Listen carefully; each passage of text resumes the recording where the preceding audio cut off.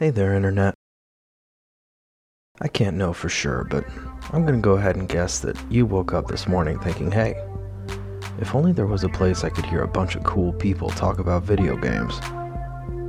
Well, we've got a show for you.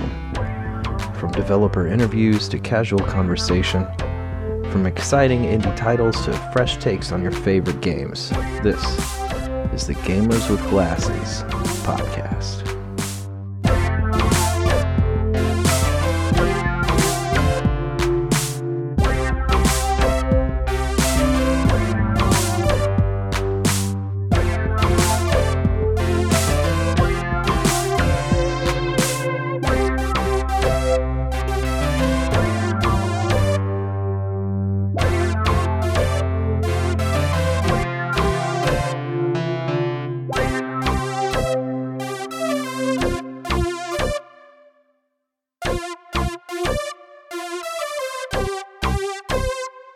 Hi, I'm Christian Haynes, and I'm with Gamers with Glasses.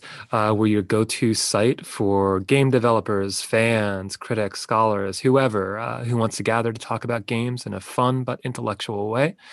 And I'm lucky to have Christopher Brew, professor from Illinois State, who has written on Marxism, materialism, literature, and culture. His most recent book is Noir Affect, but he's also published a book called Insistence on the Material, Literature in the Age of Biopolitics.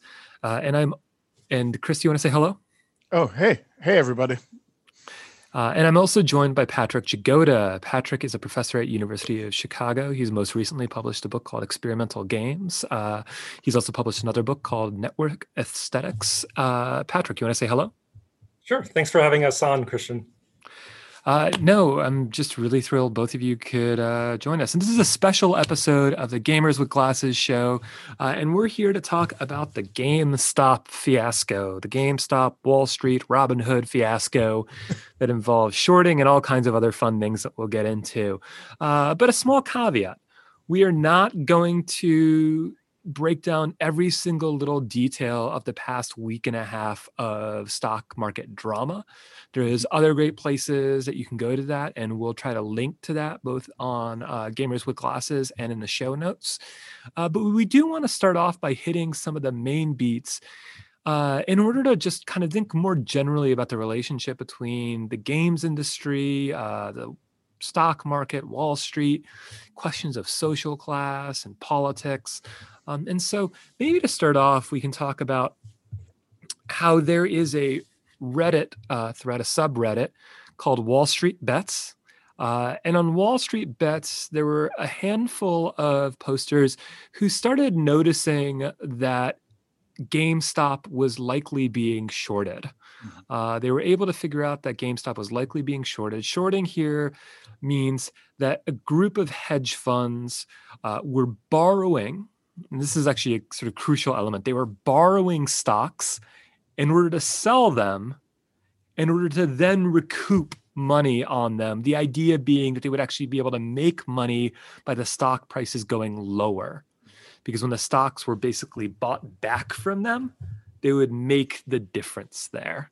But the problem with shorting is that if the price goes up, you're on the hook for that amount of money. And in fact, there's a whole sort of complex apparatus where you have to essentially insure the stocks that you're shorting, the stocks that you're borrowing in order to short.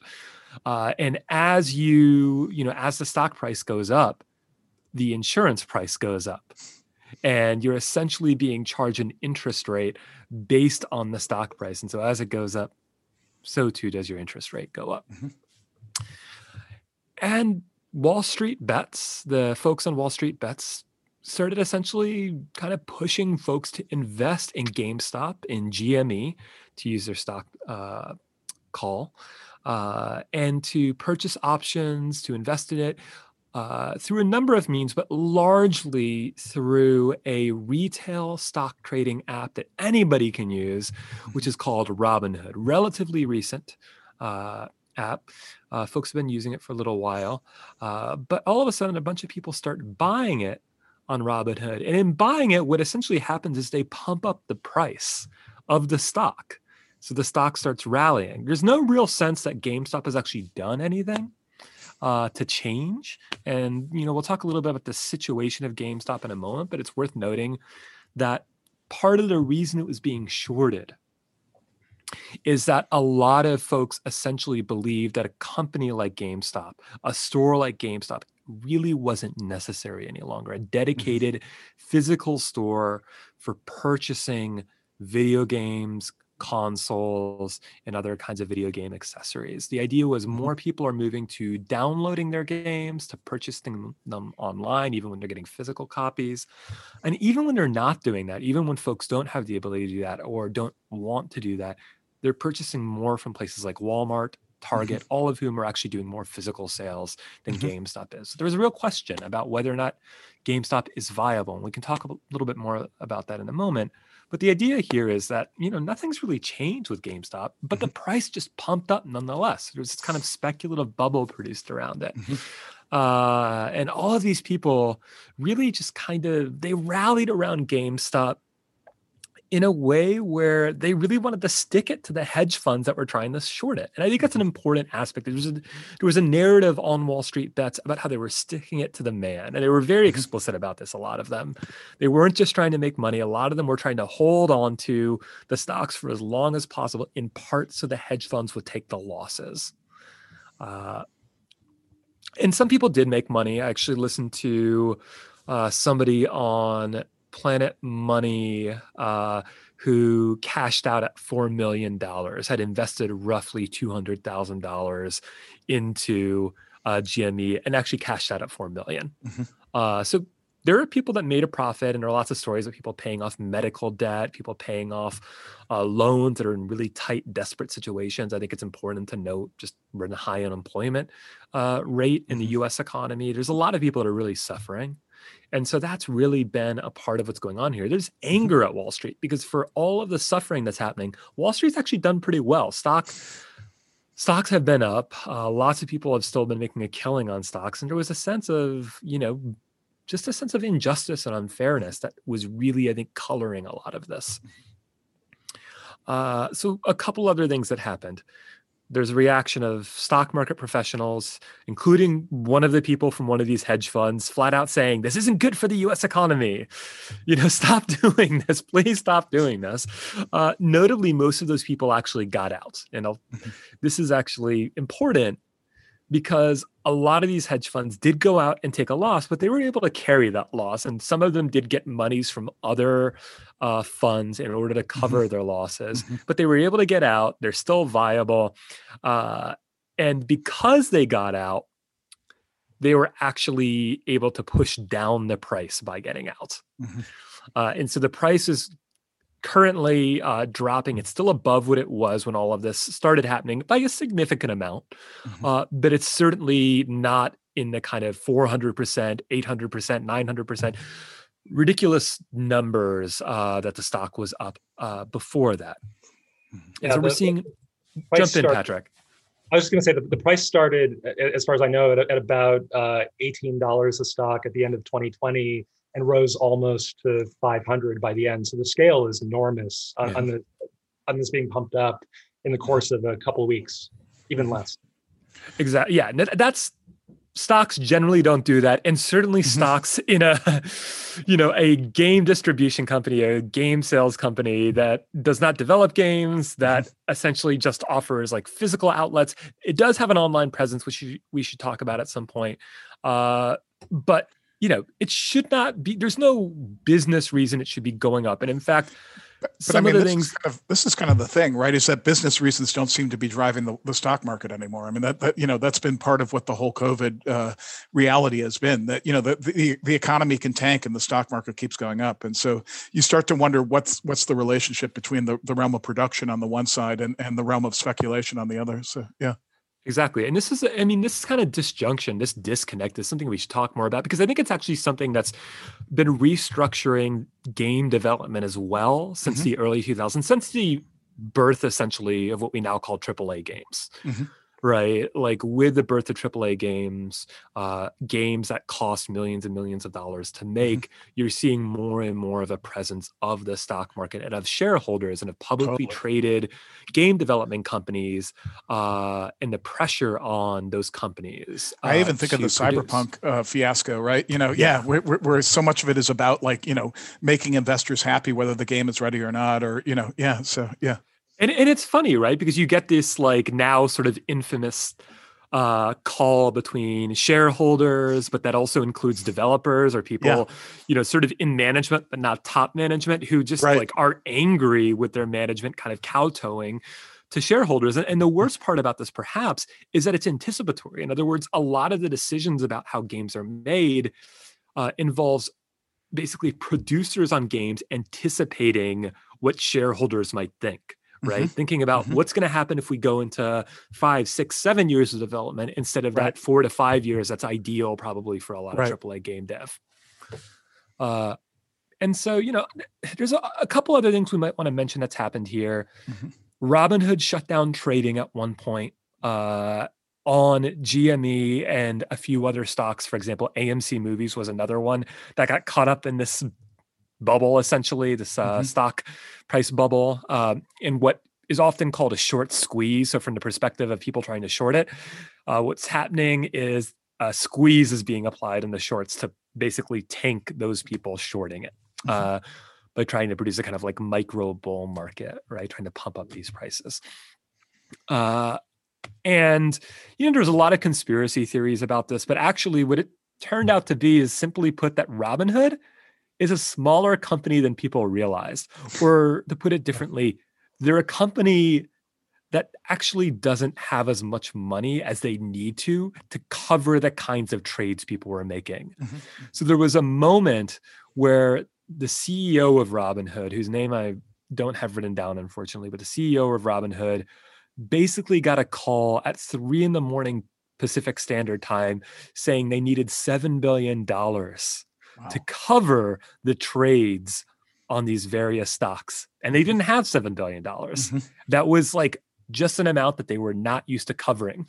So it's an issue of equity on some basic level. Yeah. So they weren't able to cover it. And it's worth noting, like, Robinhood doesn't actually execute trades. They work with other companies that execute, other like stock companies that execute trades for them, and that weren't willing to essentially front them that much to cover the trade for the clearinghouse, because there's a central clearinghouse that basically says you need this amount of money to cover it. They didn't have that amount of money, so they shut it down so that the trades wouldn't go through. And that's when people got really angry.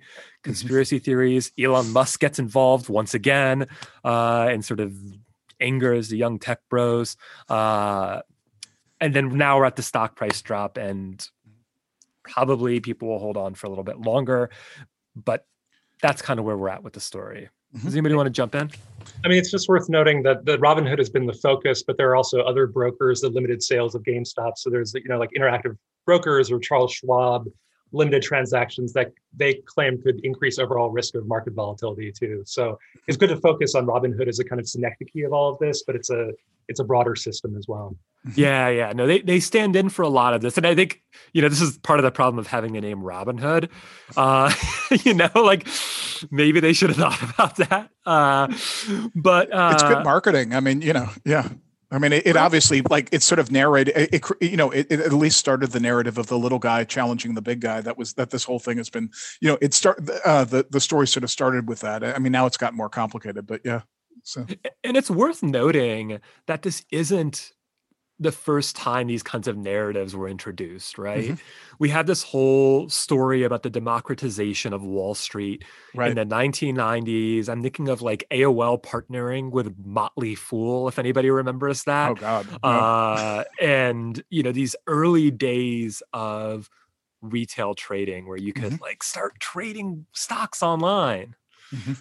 Yeah, it's worth filling out that context, I think, because that's really important for why there's so much resistance now to Wall Street, right? So like during the bull market of the 90s, Bill Clinton would often talk about a new economy in which middle-class Americans could now own stock for the first time. And around the same time that this new economy was being sold to voters, Wall Street attached itself to this democratic language to construct what anthropologist Karen Ho calls a pro Wall Street populism. Basically, this was the idea that finance was for everyone. I mean, I remember being in grade school during those years and having a classroom exercise in which we practiced stock investing. And I was not in an upper class or upper middle class school. In fact, finance was not for everyone because hedge funds were always going to make more money than amateur middle class traders. Absolutely. Because of expertise in bulk. And the vast majority of day traders, of course, like lose money. And it's only about 1% that consistently earn better returns than a low cost index fund would. But I think like for the broader context of this, it was like just around the same time period in the 1980s and 1990s that Wall Street instituted a takeover of corporations via the concept of shareholder value, which you've already brought up, Christian, which again, Karen Ho writes about brilliantly. And basically, welfare capitalism still meant something from the New Deal to the 1970s or the 80s. Right. And to some degree, American businesses were cordoned off from the stock market. But during the 80s, corporations became increasingly dependent on the stock market. So like financial instruments like junk bonds, made hostile takeovers possible. And the Wall Street takeover movement in turn transferred wealth to limited shareholders, and companies were bought and sold for pieces as they are today. And I think around the same time, right, we also see a shift in CEO salaries, right? So before the 80s, CEOs make maybe about 40 times as much as an average worker does. After the 1980s, CEO salaries go up to 300 to 400 times what an average worker made, which I think is an index of the situation. And that's just part of the outrage that so many people feel about the GameStop situation today, right? A false promise was made to the underclasses in the 1980s, and the Wall Street Bets participants basically called bullshit and started to use the tools functionally monopolized by Wall Street to take some money back. It feels fair to them that Wall Street would shut down trading because democratization is suddenly disadvantaging it. I mean, I think I agree with Representative Khanna from California, who made this great point when she criticized Wall Street for spending billions on shorting this GameStop stock in order to crush this company and essentially put its workers out of work, instead of investing in future technologies that would help the US, which is a very quaint view of the stock market maybe. But the situation, I think, just emphasizes that Wall Street only cares to change the rules of the game when those rules are not helping the rich get richer. So this is akin to a competitive gamer constantly tweaking the rules of everyone's game in order to help their own performance, and then claiming that performance is vital to the well-being of the whole. That's beautifully put, Patrick. And one of the things that really strikes me with this is in spite of the populist rhetoric that's attaching to the moment of Robinhood challenging this selling short, and the hedge funds, that the people who are actually still making bank on this are actually large corporations and large investors. That I mean, day traders are a weird entity to begin with, like people who are actually betting. On the day-to-day fluctuations of the stock market. I mean, it's a version of sort of cleaner gambling on a certain level. And, they certainly, there's a kind of populist rush to taking on the hedge funds who were so central to the 2008 crash and to the sort of anti-democratic dimensions of the stock market as it played out in the 90s and the zeros or the 2000s. But what strikes me right now is that, like, in the name of this sort of democratic coup, what's really happening is just a typical kind of like reorganization of the big players, and so so I mean, one of the things I'm interested in is how pranks like this, whether they're online pranks or whether they're and prank is maybe a weird word, but I actually think it's kind of right on a certain level, like almost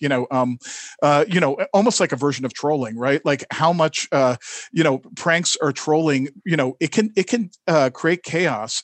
Sometimes it can create a certain amount of anarchy in a bubble on a certain level, but but what does that actually translate to for workers, or what does that translate to for people who even as the stock market has been sold to the working class, right? Like the working class mostly isn't invested in it. They don't have, they're actually invested in debt, which has mostly been taken by the large investors. I mean, much of that debt goes trickles upwards to the hedge funds and to the large investors. So yeah. Those are I mean, those are my questions. those are great questions and great points too, Patrick. And I think one of the things that's worth noting here is that, Robinhood actually gets paid to do these trades. So, like, Mhm. Robinhood receives money in order to sort of intermediate between these day traders or these people that are using their app. And then on the other hand, the brokerage firms that are actually executing the trades. And the Mhm. reason for that is because the brokerage firms use these additional trades, what they call dumb money, right? This is dumb money. Smart money are the people that have more money and more information when they're trading, right? To the Mhm. other brokerage firms, the other investment banks that they handle. They use this dumb money to essentially kind of achieve something like an equilibrium for their overall trades, because obviously, like, the smart traders are mostly going in roughly the same direction. The dumb traders, quote unquote, are going in a bunch of different directions, so it helps them even things out. Mm. But what the idea here, like both of you were talking about, is these day traders, these people on Robinhood, mostly they're taking losses, right? They're not making a ton of money, and this was an exception to that rule. Mhm. And I think one of the things that we want to think about here is when you have that kind of intermediary, what you're not dealing with is something like class consciousness in the classical sense, right? Right. This isn't the working class coming up with a kind of identity for itself and then revolting against capitalism. Right. There's maybe elements of that, but it is maybe closer to a prank or a form of resistance that's not really a social movement, right? Right. It I don't doesn't build. necessarily, yeah, I'm not sure if you can call Wall Street Bets a social movement, not least because it's pretty clear and we know for a fact that some of the people that ended up on it were in fact working for other hedge funds. Mhm. And some of the people relying on sort of, boosting up GameStop's stock after this started getting rolling were parts of other hedge funds that were then sort of, just as they put it, kind of jumping into the game and playing the Mhm. game, and Mhm. seeing what would happen. Yeah, I don't, I agree. I don't know that I would describe this event yet as a movement, but I absolutely think that what's going on with Wall Street Bets has so many social and political Mhm. implications, right? So I've read these kind of affective comparisons between the GameStop uprising among Reddit users and Trump's "Make America Great Again" Mm. campaign in 2016, right? There's a kind of mix of nihilism and rage about taking Mhm. down the elites at any cost, Mhm. even if it means introducing market volatility. And if you prefer a comparison from the left, you could also liken the situation emotionally in some ways to the blanket oppositional stance taken by Occupy Wall Street in Mhm. 2011. Right. So this Which I is an guess event. Robinhood actually grew out of that, from what I understand. Actually, yeah, is that right? Yeah. So yeah, I'm sorry, Um, Patrick. Go ahead. Yeah. no. Yeah. I think that's right. And I think, um, this is, again, I mean, just like what you already said. I mean, this is an event in which people are fighting against elites and against financial and political rule sets that only ever seem to benefit the wealthy and the powerful. Mhm. And these people are using network technologies, maybe not to equalize the situation, but again to fight back. And that language of a revolution is all over the subreddit. And I think, like, one thing politically that's so interesting about this is just the choice of stock, as you've said. I mean, it's so perverse and symbolically charged, right? That it would be GameStop. And there were, like, reasonable reasons to expect slight increases in GameStop stock because of the recent restructuring of the company. But in the larger scheme, it's not a great business model, right? I mean, people are downloading their games, they're getting them off of Amazon. And so to resuscitate this kind of flailing zombie stock was itself like a symbolic attack, Mhm. which is really fascinating. And I know we're focused on the fact that this is GameStop, but what's more remarkable to me politically on this particular show is the gamer-like collaborative tactics of the people who organize this bottom-up fight, right? So this Nice. is a kind of trolling, like Chris is talking about, or disruptive fun that many gamers love. And this could really be the beginning of even more kind of massive market disruptions. I mean, we'll have to wait and see. But it's, like, if you compare this to traditional political tactics, for instance, this is very different. Like, you don't see the rich and the powerful caring all that much about traditional protests, but the outrage and the fury among members of the financial class has been incredible in response to the situation, right? There was an interview on CNBC with the hedge fund billionaire Leon Cooperman, and he started complaining about how people are sitting at home getting their checks from the government, and the GameStop Reddit organizers are inappropriate, and they're just attacking wealthy people, right? So Wow. so the Yeah.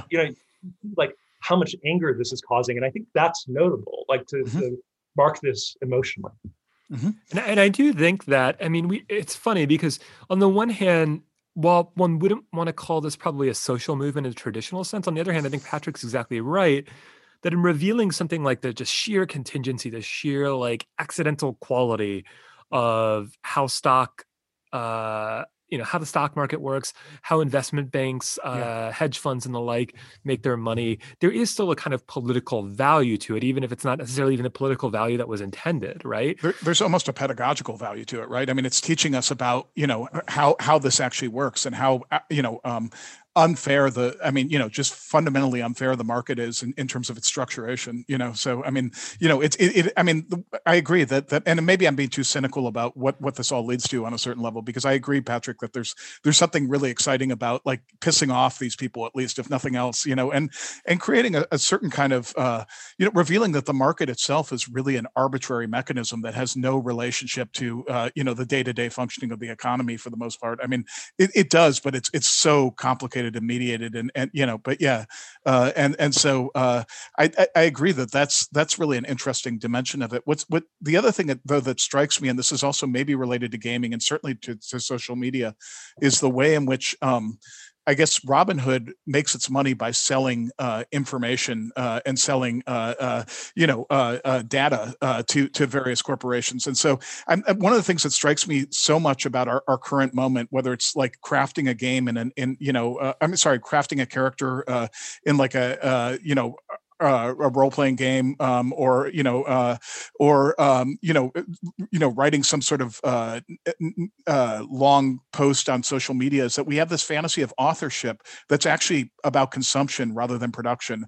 That we think we're actually writing or scripting things, but it's actually about how people are collecting our data and like creating a tighter interface between the game and the system and the people. And I don't mean to be ranting about the system. I mean, but yeah. I mean that they're increasingly it's about culling data, and that the real producers are the people who produce the infrastructure, and we almost never actually engage them, on a certain level, if that makes sense.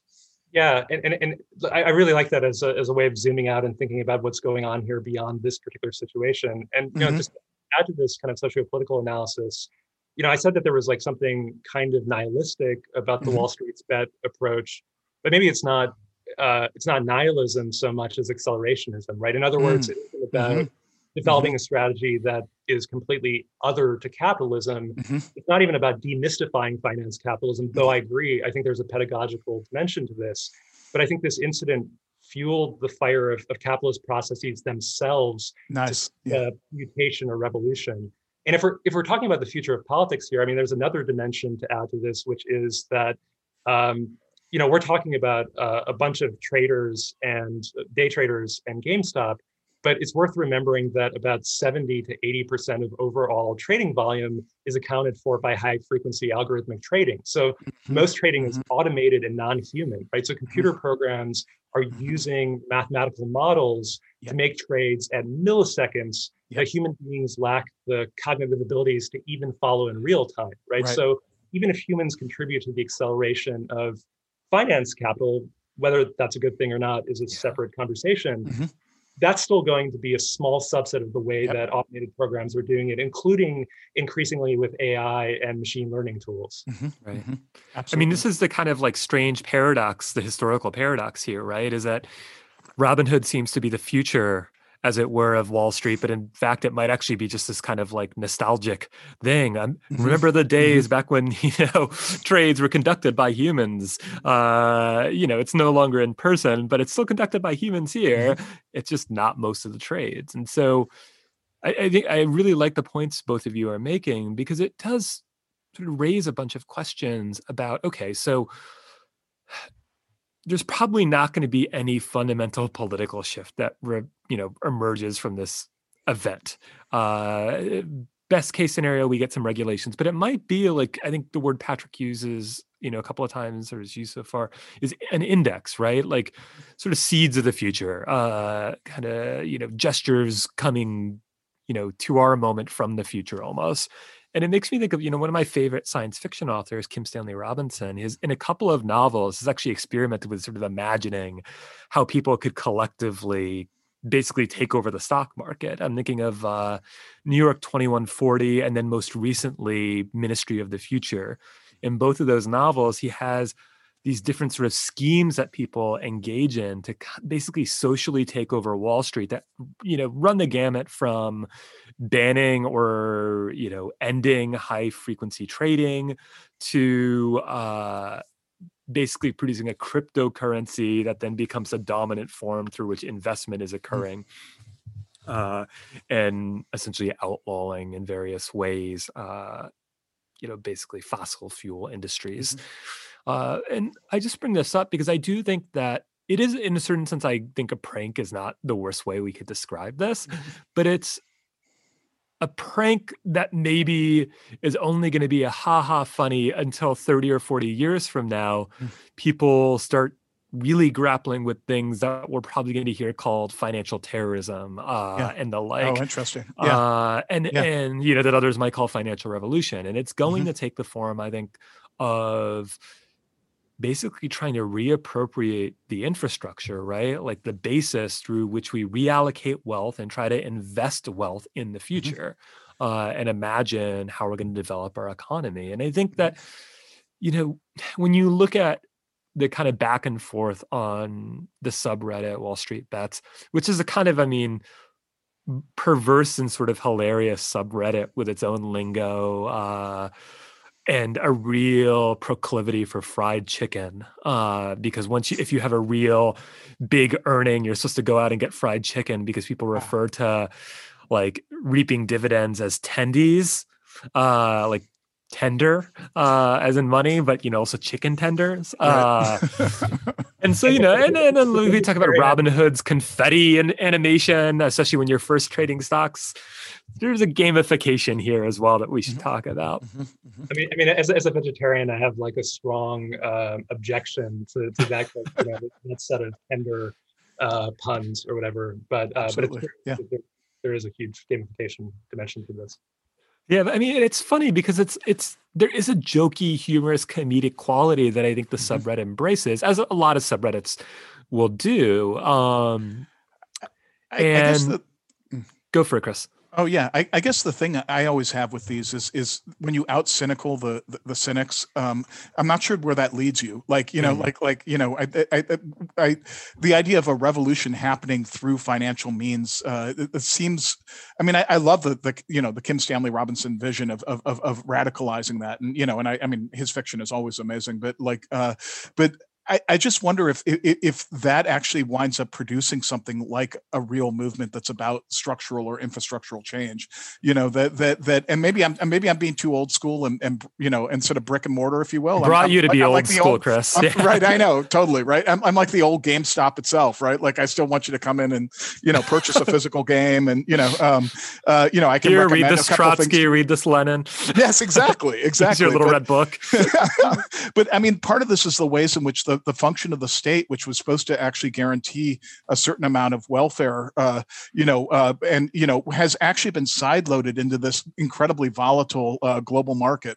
And part of this is like what I worry about is the ways in which, and maybe I have more of an attachment to the state than some leftists. I actually don't quite see global communism as anarchism really working without some sort of state structures in place that probably are multiplied. I don't want to get way into this, but there's I like the idea of a global socialist federation or something like that. But anyway, 16-bit communism.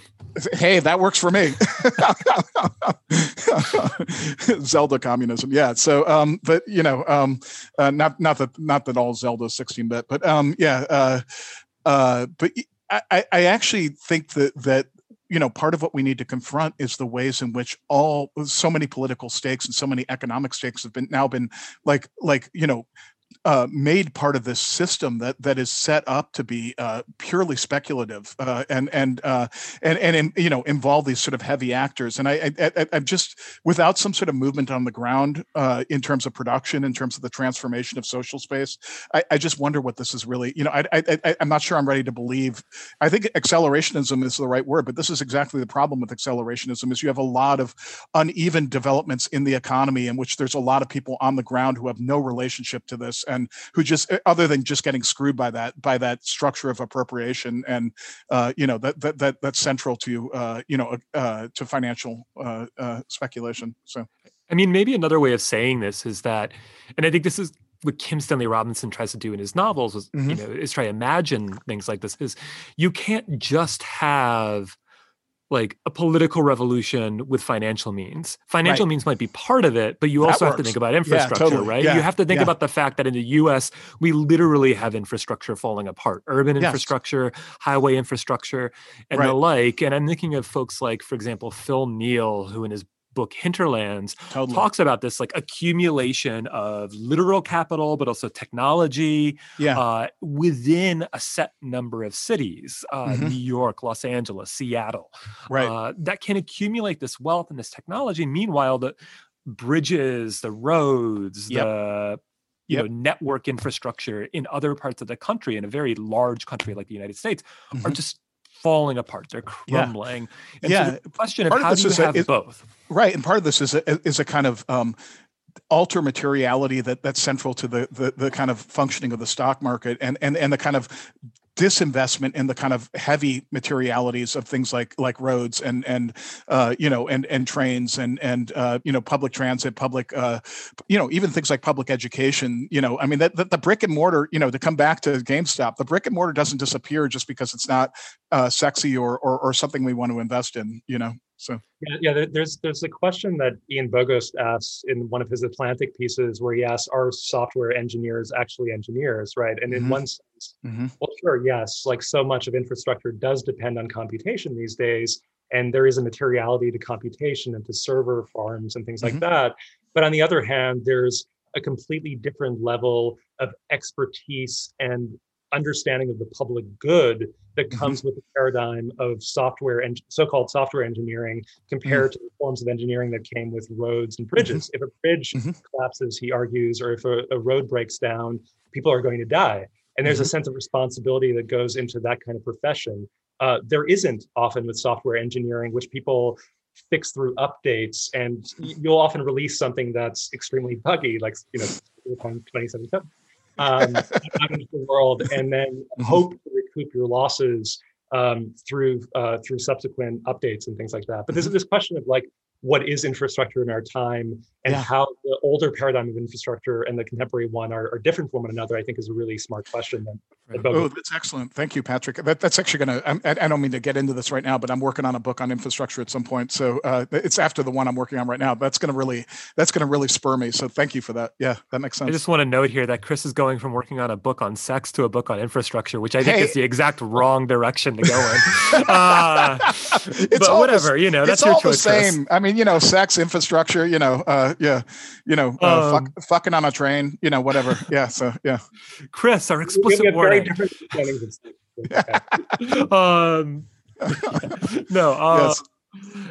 I know. I just wrecked the whole podcast. Sorry. You totally derailed it. No, I think so to speak. I think that part of what we're dealing with here is, this is where the nexus where it makes sense to talk about this on a gaming podcast, I think, in part because this question of responsibility or civic duty or however you want to put it, right?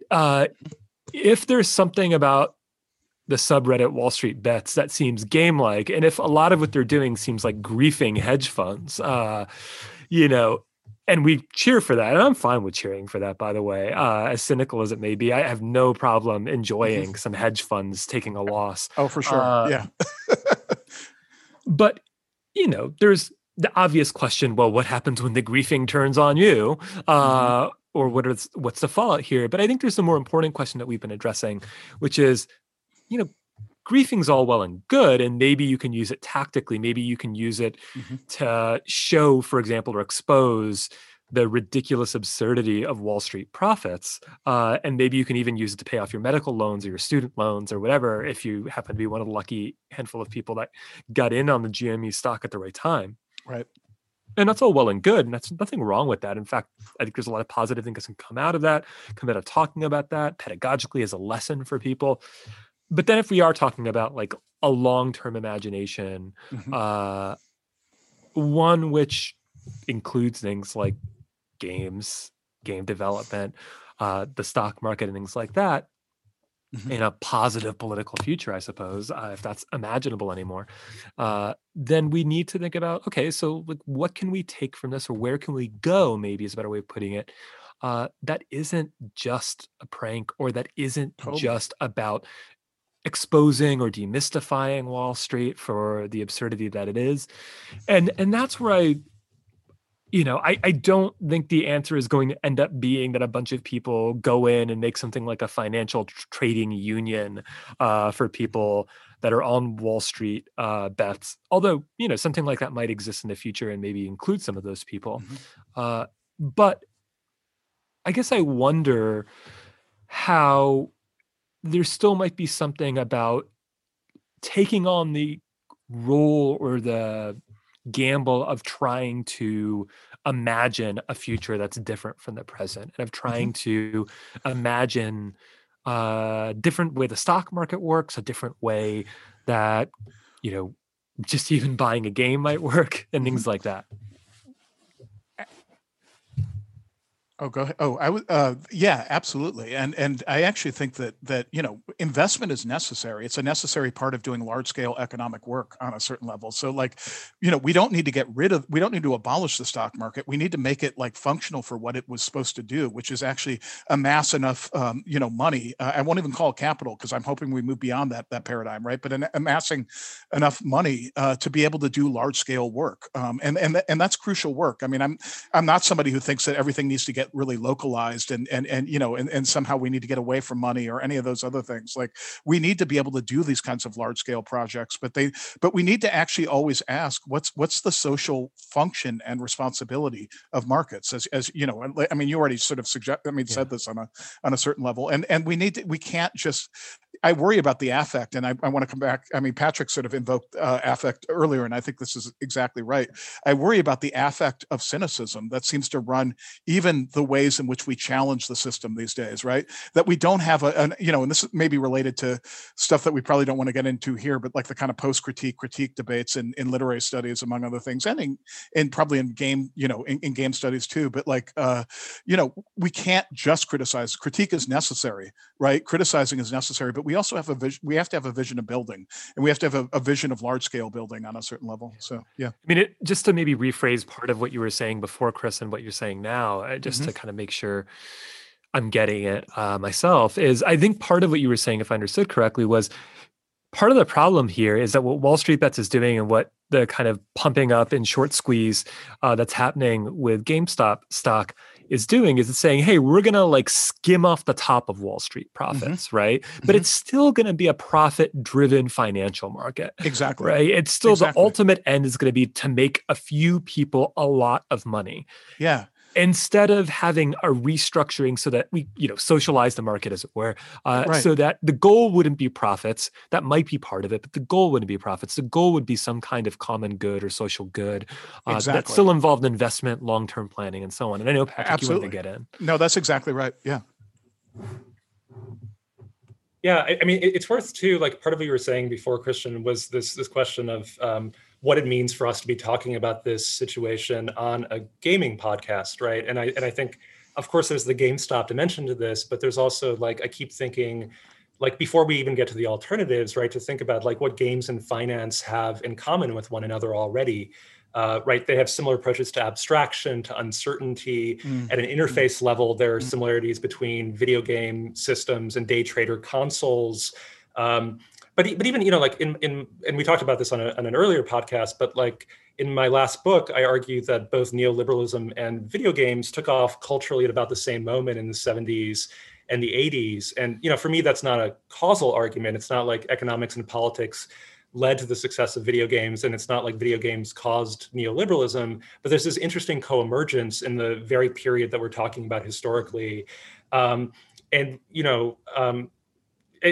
many games offer this sense of safety, activity, manageable repetition, control, things that the economy doesn't offer most people. And we see neoliberal ideology in a very direct way in many game mechanics. But I think this point exceeds digital games themselves. Like, it's interesting just to think about like how central games have become to all culture, not just game culture or something like that, right? We see military and strategy tactics being framed in game terms for a long time, with war games, with applications of economic game theory during the Cold War, investments in military simulations, or when I'm watching MSNBC or CNN, like, which I rarely do, but the discourse and the language is so similar to like watching ESPN. Like the similarity between the way that political elections and sports are covered are really similar. Or QAnon has been likened increasingly to a game with a game master running it, right? I mean, so like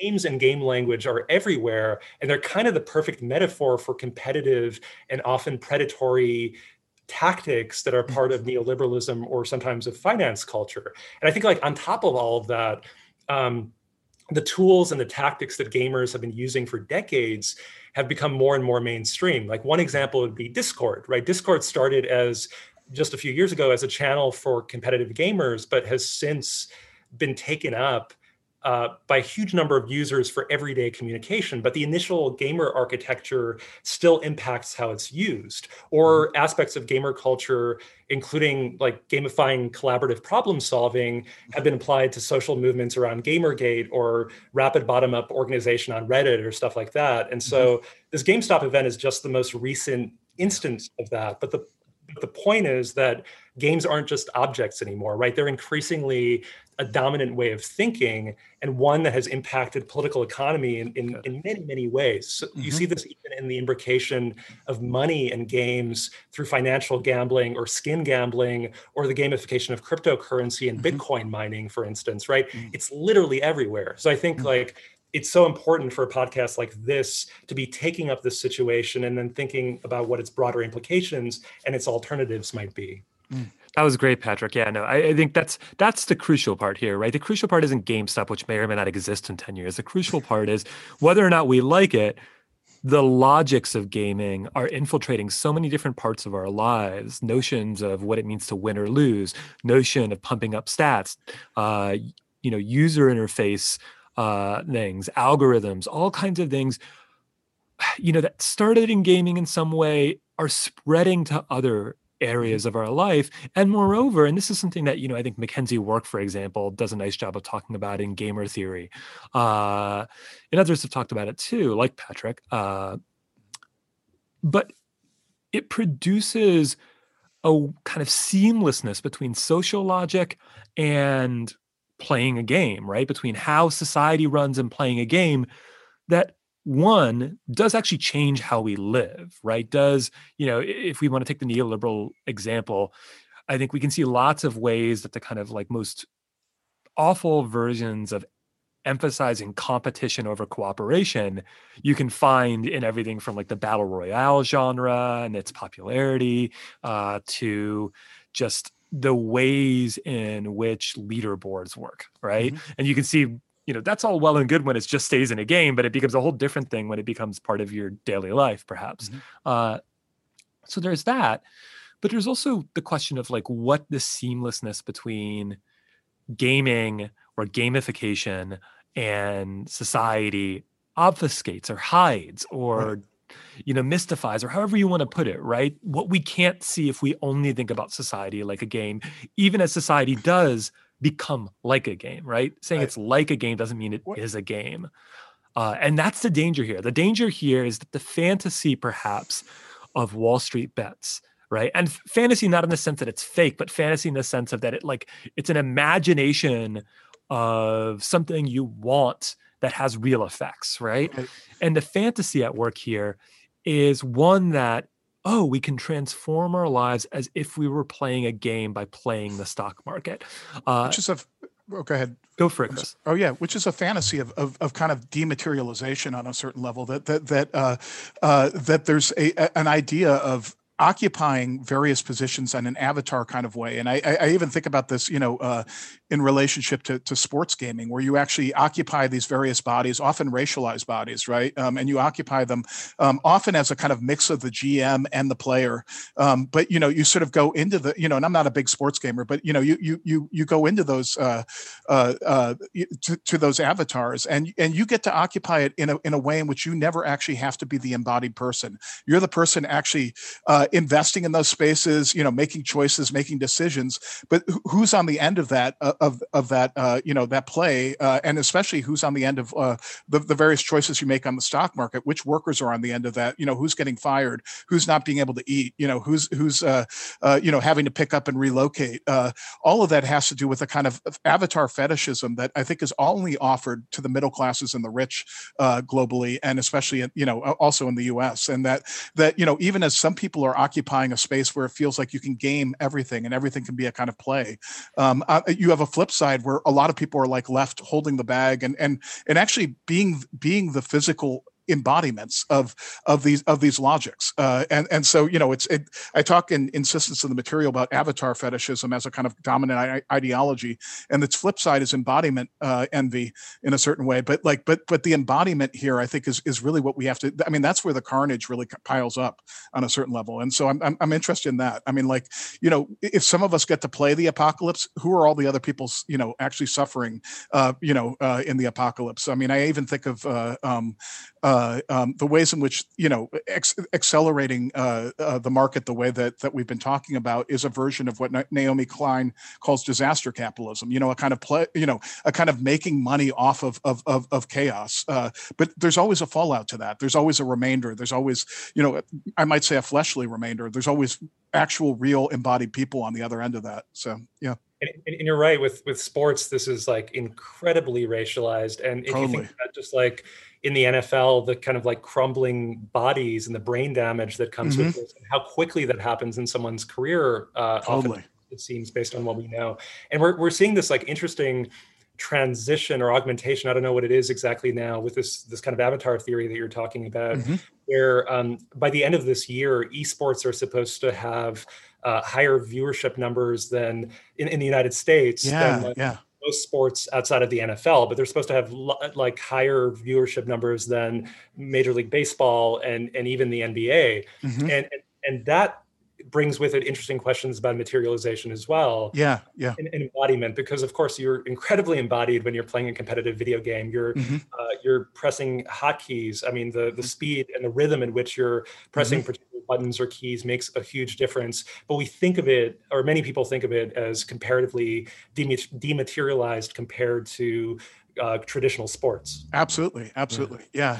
No, that's so well said. I agree. And I mean, what's weird is that the logic puts you in the position of the kind of manager, and in a certain way, and it puts you in the position. And it's interesting how increasingly disposable most players become in contemporary sports.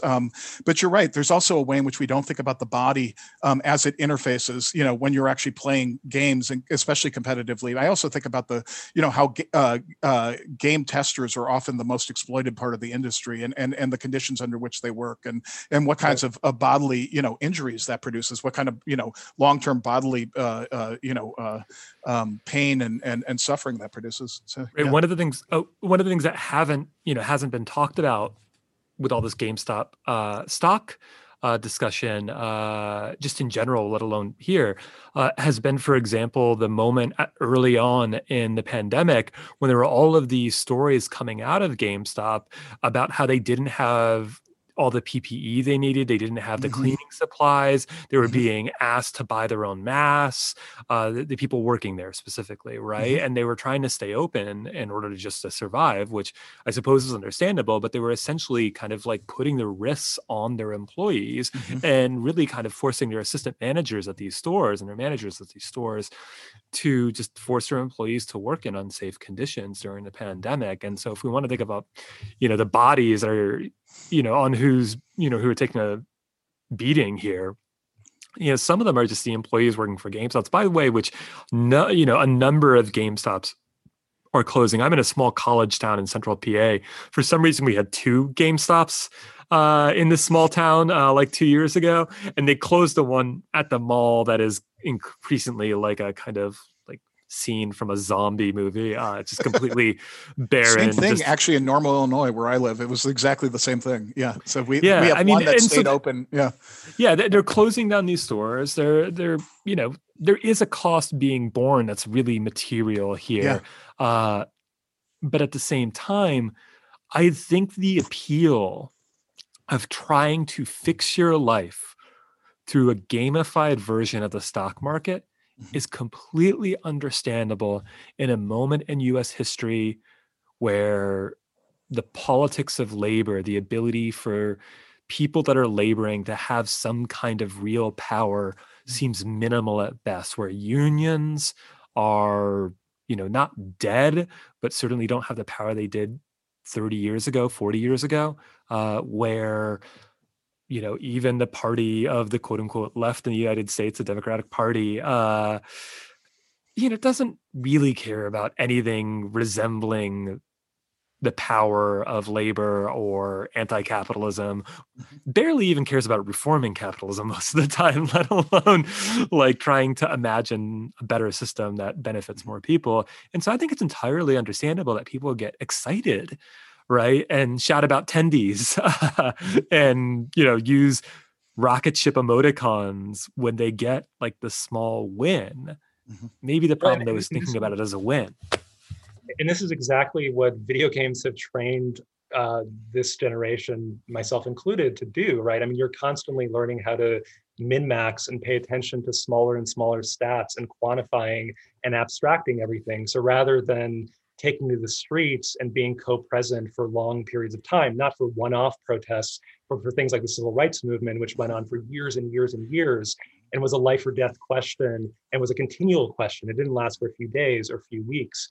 Again, it was years, and that really made a huge difference. And I'm not saying that like there's no place for these kinds of new media tactics or these kind of like gamified responses, but they are tactics. They're not strategies, right? They're ways of like producing room for maneuver locally at particular times. They're not a way of resolving the bigger economic and political problems that many of us face. Mhm.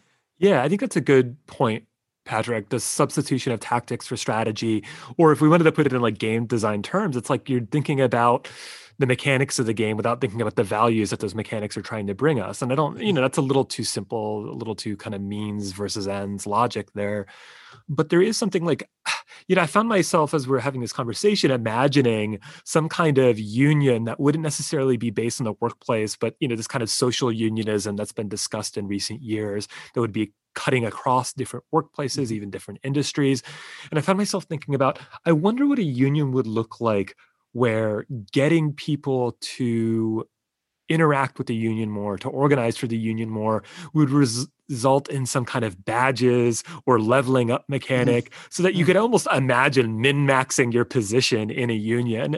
And I'm not even saying that in a kind of satirical way. I'm actually sort of Mhm. imagining what would it mean to reverse this around where if it's a problem that we like to imagine politics and social movements or interventions as if they were a game when the stakes are so much higher, then maybe we could reverse it around and say, well, what if we reimagine what a game is, or reimagine Mhm. like what game mechanics could be and the way that they're integrated in our life so that it's not just about winning or losing. Maybe it's about social bonds of various types. And Mhm. then we can sort of think about co-op gaming. And all of a Nice. sudden, Yeah. we're in a PvE situation where the players are all of us and the enemy's capital or something, Mhm. I would love a Yeah. union to be more like the Dark Brotherhood, and in the various in Skyrim or in Oblivion or any of those. So yeah, so we just have to take out the system. You get a contract and you take out some part of the system. So yeah, so I mean, this has so much to do also with the kinds of games that we play. Like I even remember Marshall McLuhan back in Understanding Media in the games chapter, like talks about how informative it is to think about what specific games particular cultures are playing. I mean, Huizinga and Kaiwa have things to say about that too. But like we in the United States these days, especially if you take into account things like sports and reality TV alongside video games, we play a lot of competitive games. Yep. And like you're suggesting, there are other kinds of games out there, including cooperative games, including collaborative games. I mean, even kind of like economic game theory was predicated upon like competitive games and the prisoner's dilemma and things like that. But if we think about mechanics like asymmetrical co-op mechanics, which are not as common as competitive mechanics, if we had an entire cultural wing dedicated to expanding asymmetrical co-op to the place that competitive mechanics have gotten, well, that would be a very different culture. And that culture could potentially start impacting the kinds of metagames and the kinds of political games that people are able to play.